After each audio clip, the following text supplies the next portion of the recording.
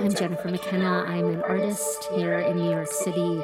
I'm a singer, songwriter, playwright, actor. I'm a performer, basically, who loves to make up worlds, all sorts of worlds, and tells stories. I really do consider myself, first and foremost, a storyteller through all those mediums. So that is my art. And that goes from stories on the page, stories in a song, stories in my life. It's all storytelling. The awareness of that is what I love about the art of storytelling.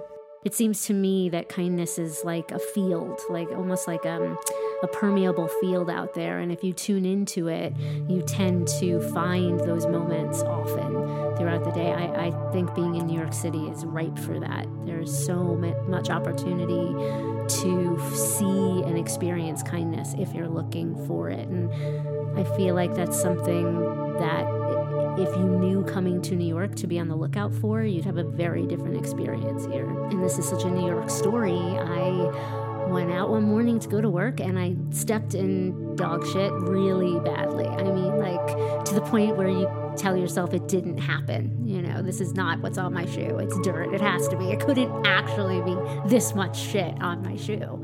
And oh yes, it was that much shit on my shoe. So I made it home. It was disgusting. I had to take my shoe off. It was wiping on my tights. Oh, it was bad. So I got into my apartment. My roommate was there, and she happened to be home from work because it was a holiday.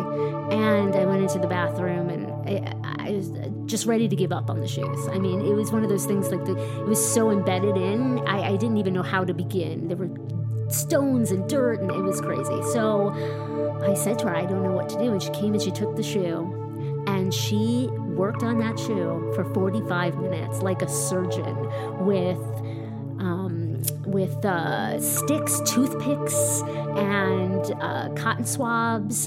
And it really looked like watching someone in surgery. And she did not wane from it. She was so committed to getting these shoes clean. And it wasn't even a question that it wasn't going to happen. I knew it was. And after she did that, I was so deeply touched that she took the time to make that happen. And for no reason. So that was a real act of kindness that happened very recently that I'm so thankful to her for. It was lovely.